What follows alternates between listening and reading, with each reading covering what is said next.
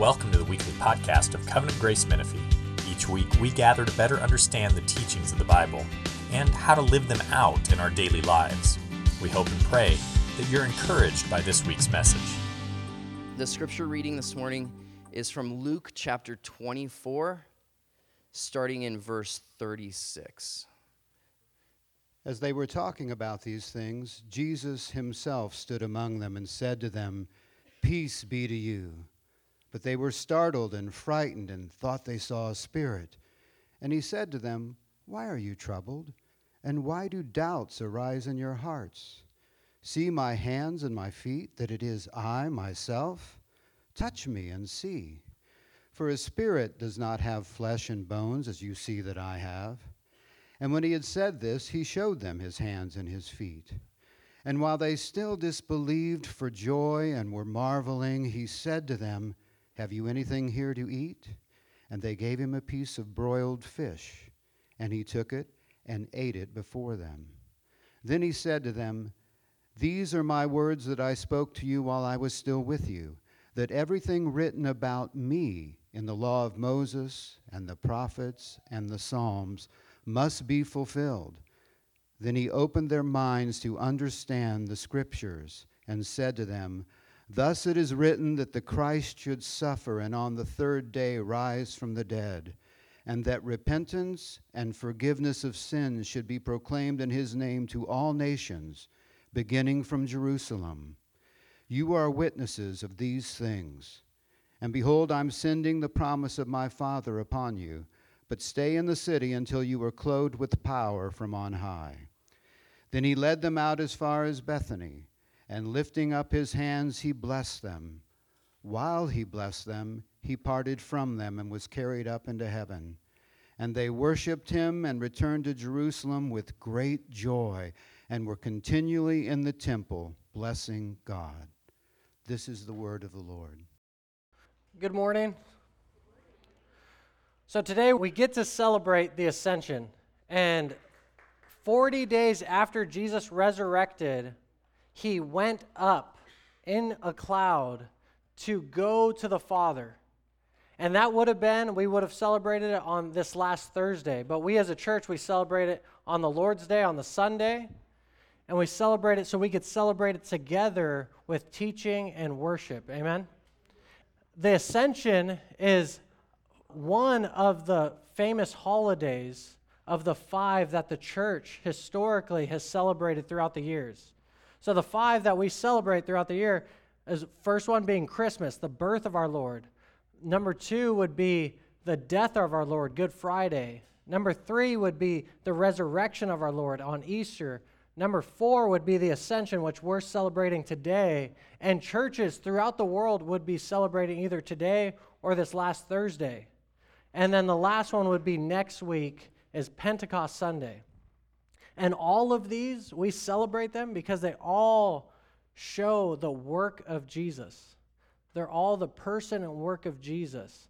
And it's so helpful. If you're not in a regular study of these things and celebrating of these things, what will happen is you'll culturally celebrate the coming of Jesus, his birth, and you'll celebrate the death of Jesus and resurrection.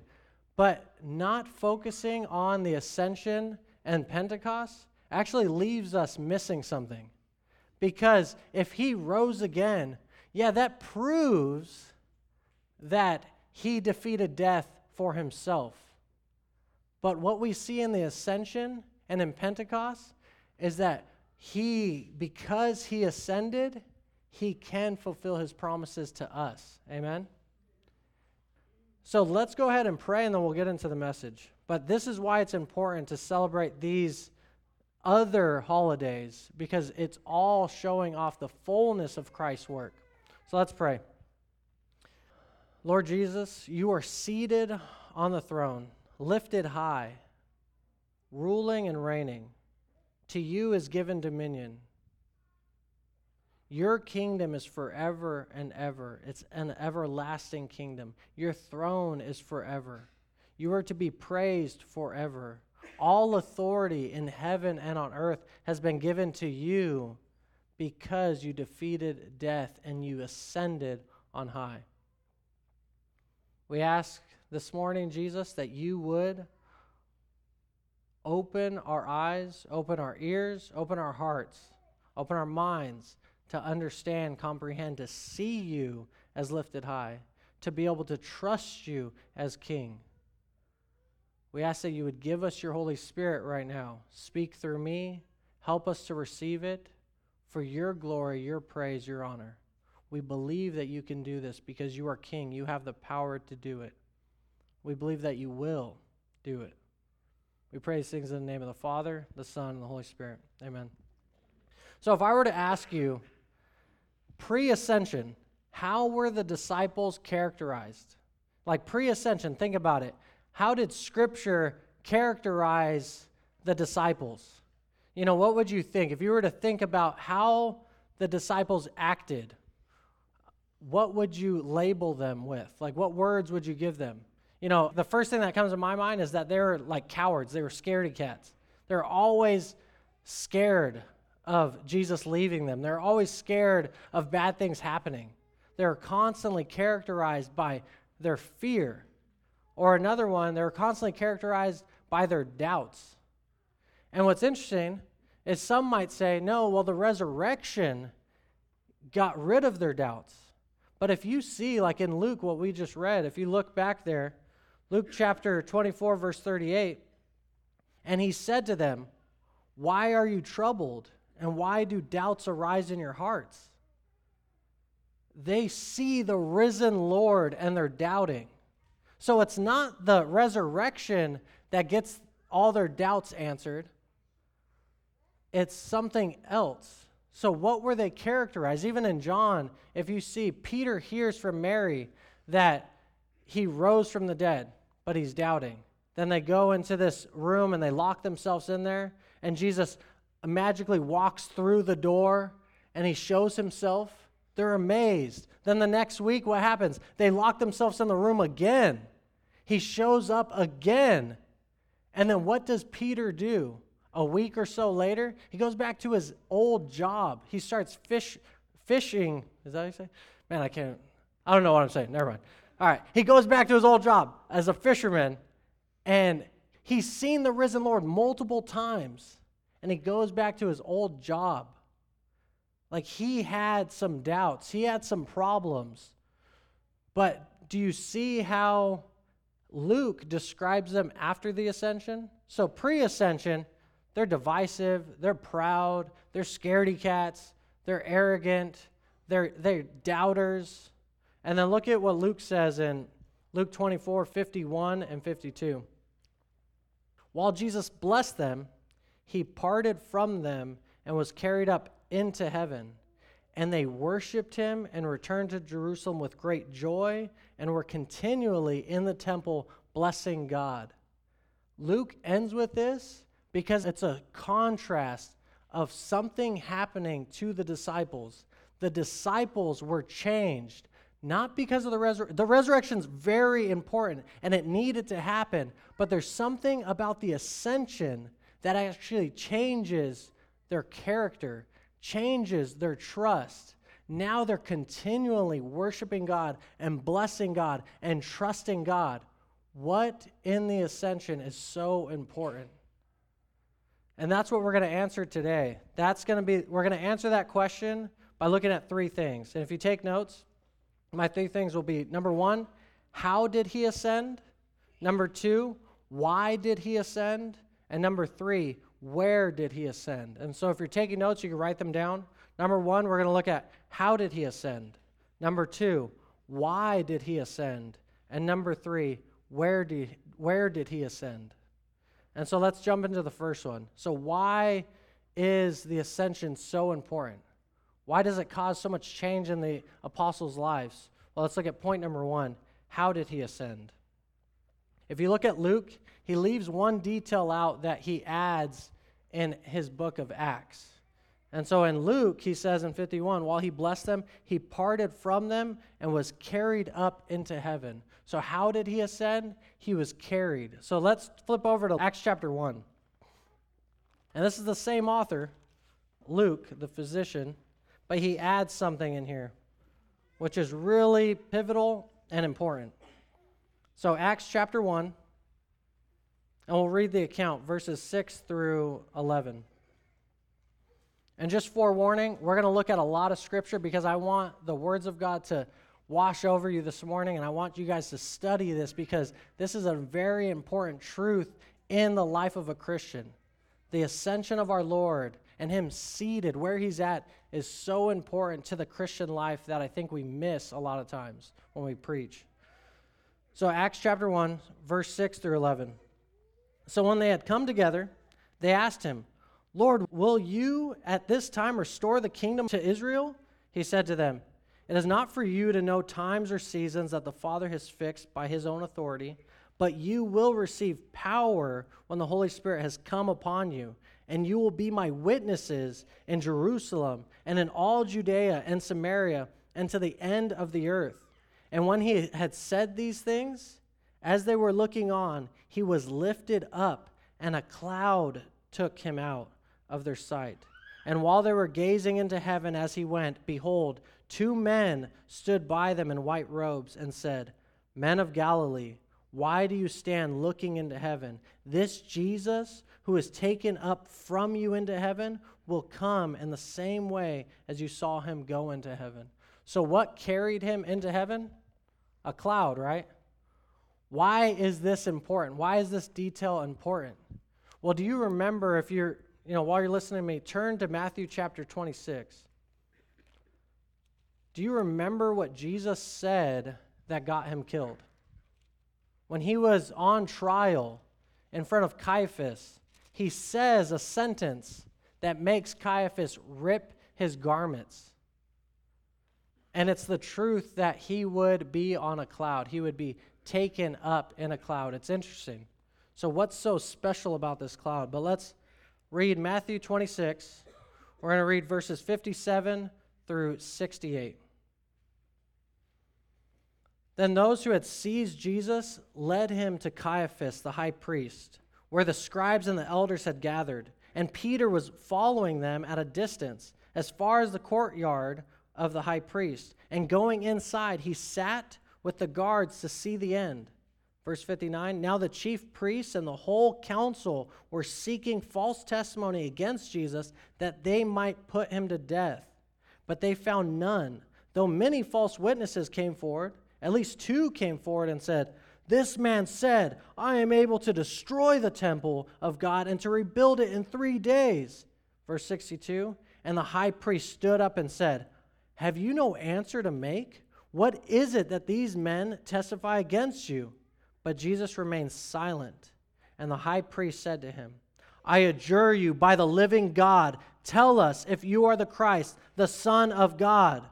Verse 64, Jesus said to him, you have said so, but I tell you, from now on you will see the Son of Man seated at the right hand of power and coming on the clouds of heaven.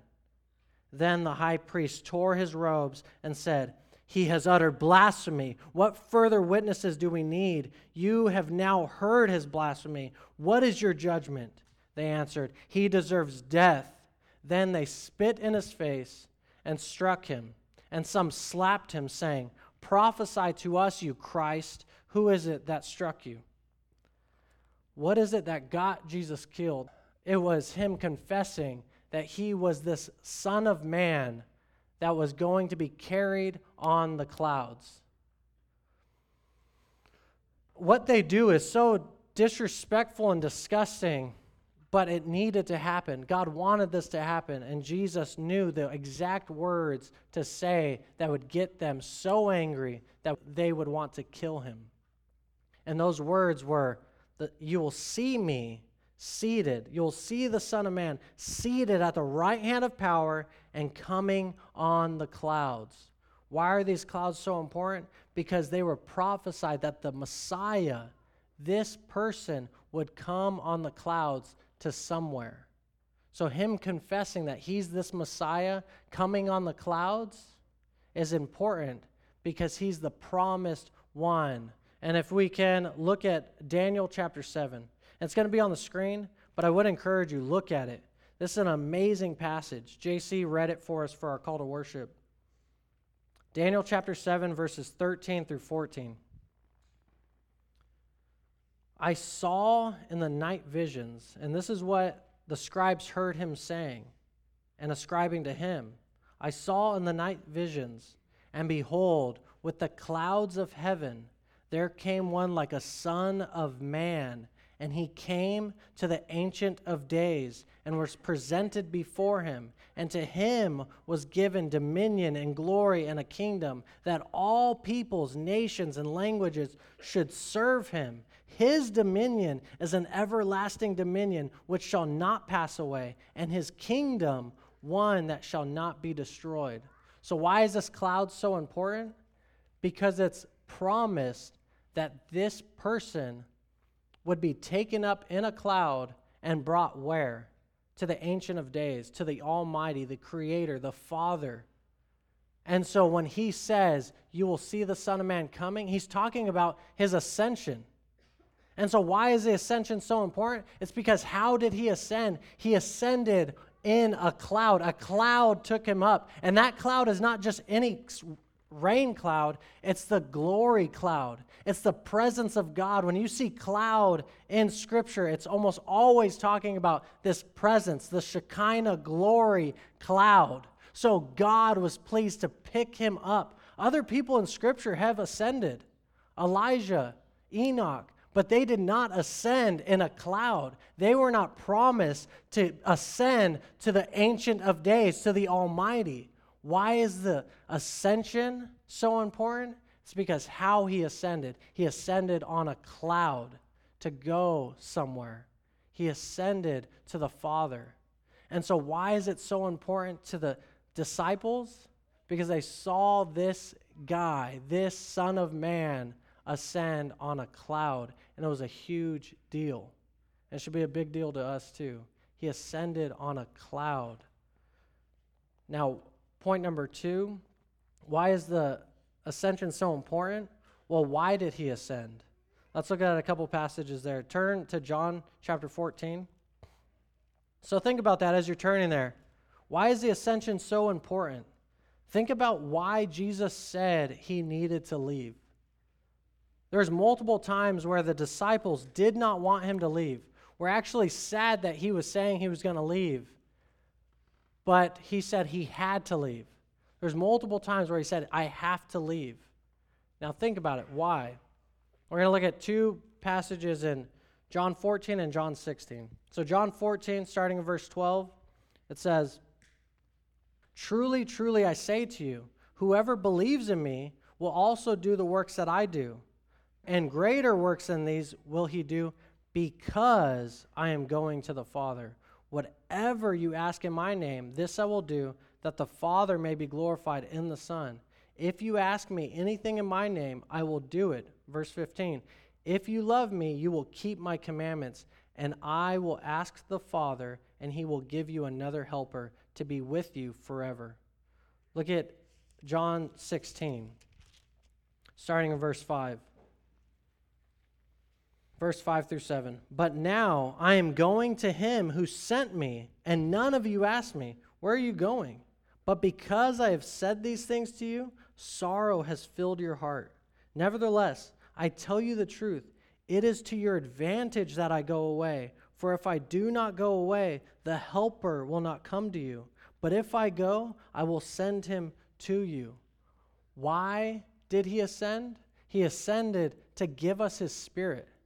And why did he have to ascend? Like, why couldn't he stay here and still give us the Spirit? Well, because he didn't have the authority to. He didn't sit down as king, as ruler, but now him as our king and our ruler, he can now give gifts to his people. And the last verse that I'll share on this point, look at Ephesians chapter 4. And this is a beautiful passage about him giving gifts to us. Ephesians chapter 4, starting in verse 7. It says, but grace was given to each one of us according to the measure of Christ's gift. Therefore it says, when he ascended on high, he led a host of captives, and he gave gifts to men. In saying he ascended, What does it mean but that he had also descended into the lower regions of the earth? He who descended is the one who also ascended far above all the heavens, that he might fill all things. And he gave the apostles, the prophets, the evangelists, the shepherds, the teachers, to equip the saints for the work of ministry, for building up the body of Christ. So why did he ascend? Because he had to, in order to have the authority to give his Spirit, to give gifts to his church. Amen? Isn't that beautiful? He ascends so that he can help us. He ascends so that he can give us what we need. He ascends so he could take care of his body. He ascends so that he could fill the whole world with his body, which is his church. And he gives gifts to us through teachers, evangelists, shepherds, apostles, prophets, through evangelists, to do the work of ministry, to build us up. And we are a part of that blessing. Because he ascended, he can give us this gift. Why was it so important? Why was the ascension so important? It's because he needed to leave to give us the Spirit. Amen? And our last point, where did he ascend? So look back at Daniel 7, or you can just wait for it to be on the screen. Daniel chapter 7, verses 13 through 14. I've mentioned it, but where did he ascend? I saw in the night visions, and behold, with the clouds of heaven, there came like a son of man, and he came to the Ancient of Days, and was presented before him, and to him was given dominion and glory and a kingdom, that all peoples, nations, and languages should serve him. His dominion is an everlasting dominion which shall not pass away, and his kingdom one that shall not be destroyed. Look at Hebrews chapter 1. And this will be up on the screen as well. Hebrews chapter 1, verse 3. He is the radiance of the glory of God and the exact imprint of his nature, and he upholds the universe by the word of his power. After making purification for sins, he sat down at the right hand of the Majesty on high. Where did he ascend? He ascended to the Ancient of Days to sit down at his right hand, to rule and to reign. Why was the ascension so pivotal in the disciples' life? It's because they saw a king go up. If he just resurrected, that proves that he defeated death for himself. But that did not prove that he could defeat death for them. But because they saw this risen Lord ascend in a cloud to the Ancient of Days, the Almighty God, and sit down, they have confidence that all the promises that have been given to them and given to us will be fulfilled. Why? Because where he is seated at the right hand of power. Amen? He is king. He has dominion. So he has authority to decide what will happen. So what has he promised you? It will be done. Isn't that amazing? He has promised to give life and life abundantly. He said, "My sheep hear my voice and they follow me," because he has authority. We are all partakers of that blessing. We heard our King's call and we obeyed him. We heard our King save us, and so we love him. We heard our King's call to us, and he embraced us. So today, this morning, Christian, all of God's promises will be fulfilled. All of Jesus' promises will be fulfilled. Why? Because he ascended on high and he's seated as king, as ruler, and he has dominion. He is King of kings and Lord of lords. After making purification for sin, what did he do? He sat down and he holds the universe in his hands. He is mighty. He is the Almighty. He sat down. He is king. No one else is. No matter where you find yourself in this life, no matter what ruler you find yourself under in this life, he is the King of Kings. He tells them what to do. He decides everything. He decides even if a hair falls from your head, he cares for us. How much more will he care for us, Christian, who he purified through his blood. He is our high priest who loves us, cares for us. And he's not just our high priest that makes sacrifice for us, but he's our high priest who sits down and rules for us. And so every promise he has made will happen. Will happen. Can anything separate us from the love of Christ? No, because it is he who justifies. Will he hold anything good from us that's for us? No, because he cares for us. Us who are evil give good gifts to our kids. How much more will our Heavenly Father give perfect gifts to us? And he can and he is able because he's king. The ascension is so important, and it changed everything for the disciples because he is king. Amen? And last thing I want to end with, Matthew 28. We miss this in the Great Commission. I think a lot of us miss this truth in the Great Commission. Matthew 28, 16 through 20. Again, how would the disciples be characterized pre-ascension? Now, the 11 disciples went to Galilee, to the mountain to which Jesus had directed them. And when they saw him, they worshiped him, but some doubted. Isn't that crazy? Some doubted. And Jesus, verse 18, came and said to them, "All authority in heaven and on earth has been given to me. Go, therefore, and make disciples of all nations, baptizing them in the name of the Father and of the Son and of the Holy Spirit, teaching them to observe all that I have commanded you. And behold, I am with you always to the end of the age." So what gave them confidence? Because they even doubted here. Like, do you see that? They doubted. It's so mind-blowing. The risen Lord, he has holes in his hands, a cut in his side.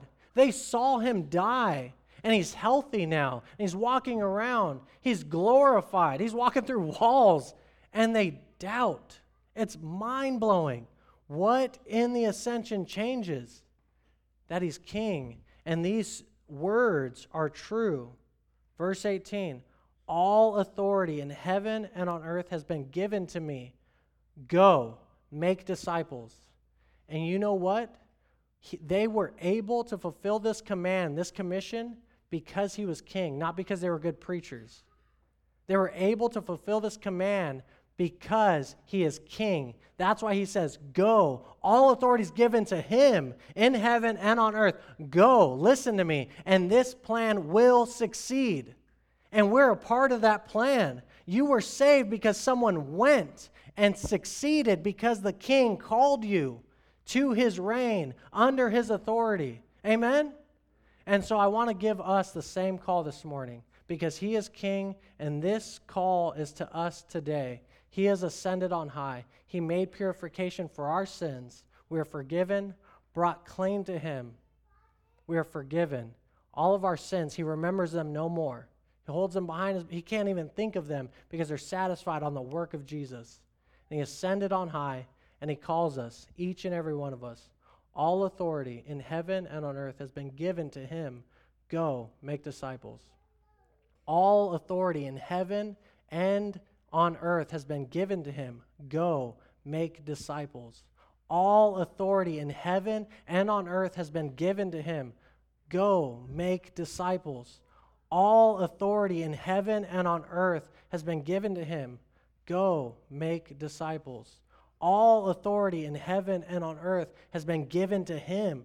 Go, make disciples. All authority in heaven and on earth has been given to him, our King. Go, make disciples. And you know what? He will do it as we obey him. He will fulfill that commission as we go. Because why? He is king, seated on high. He ascended in a cloud and is seated at the right hand of the Father. Amen? Let's pray. Heavenly Father, thank you so much for giving your Son to us. Thank you so much for the good gift of your Son. Thank you so much for being such a good Father that you planned this for us. Thank you so much, Lord Jesus, for being a good brother to us, that you would care for us, that you would lay down your life for us, that you resisted sin even to the point of death, to shedding your own blood. We ask that you would help us, Lord Jesus, to keep looking to you. That you would help us, Lord Jesus, to keep looking to you where you are at, seated at the right hand. Set your mind on things above where Christ is, seated at the right hand. Look to him, the author and perfecter of our faith, who sat down at the right hand. Lord Jesus, help us to see you seated in power, in glory, having dominion. You are king, we are not. We thank you that you receive us based on your work. We are under grace, not under law. Help us to walk in that forgiveness this morning. Help us to walk in that forgiveness this week. And help us to go, therefore, and make disciples. You are king. Help us take over this world through your message of your kingship. We love you. We pray these things in the name of the Father, the Son, and the Holy Spirit. Amen. Thank you for listening to this week's podcast. If you'd like to know more about our church, you can email us at info@covgracemenifee.org. May the Lord bless your week and guide your steps.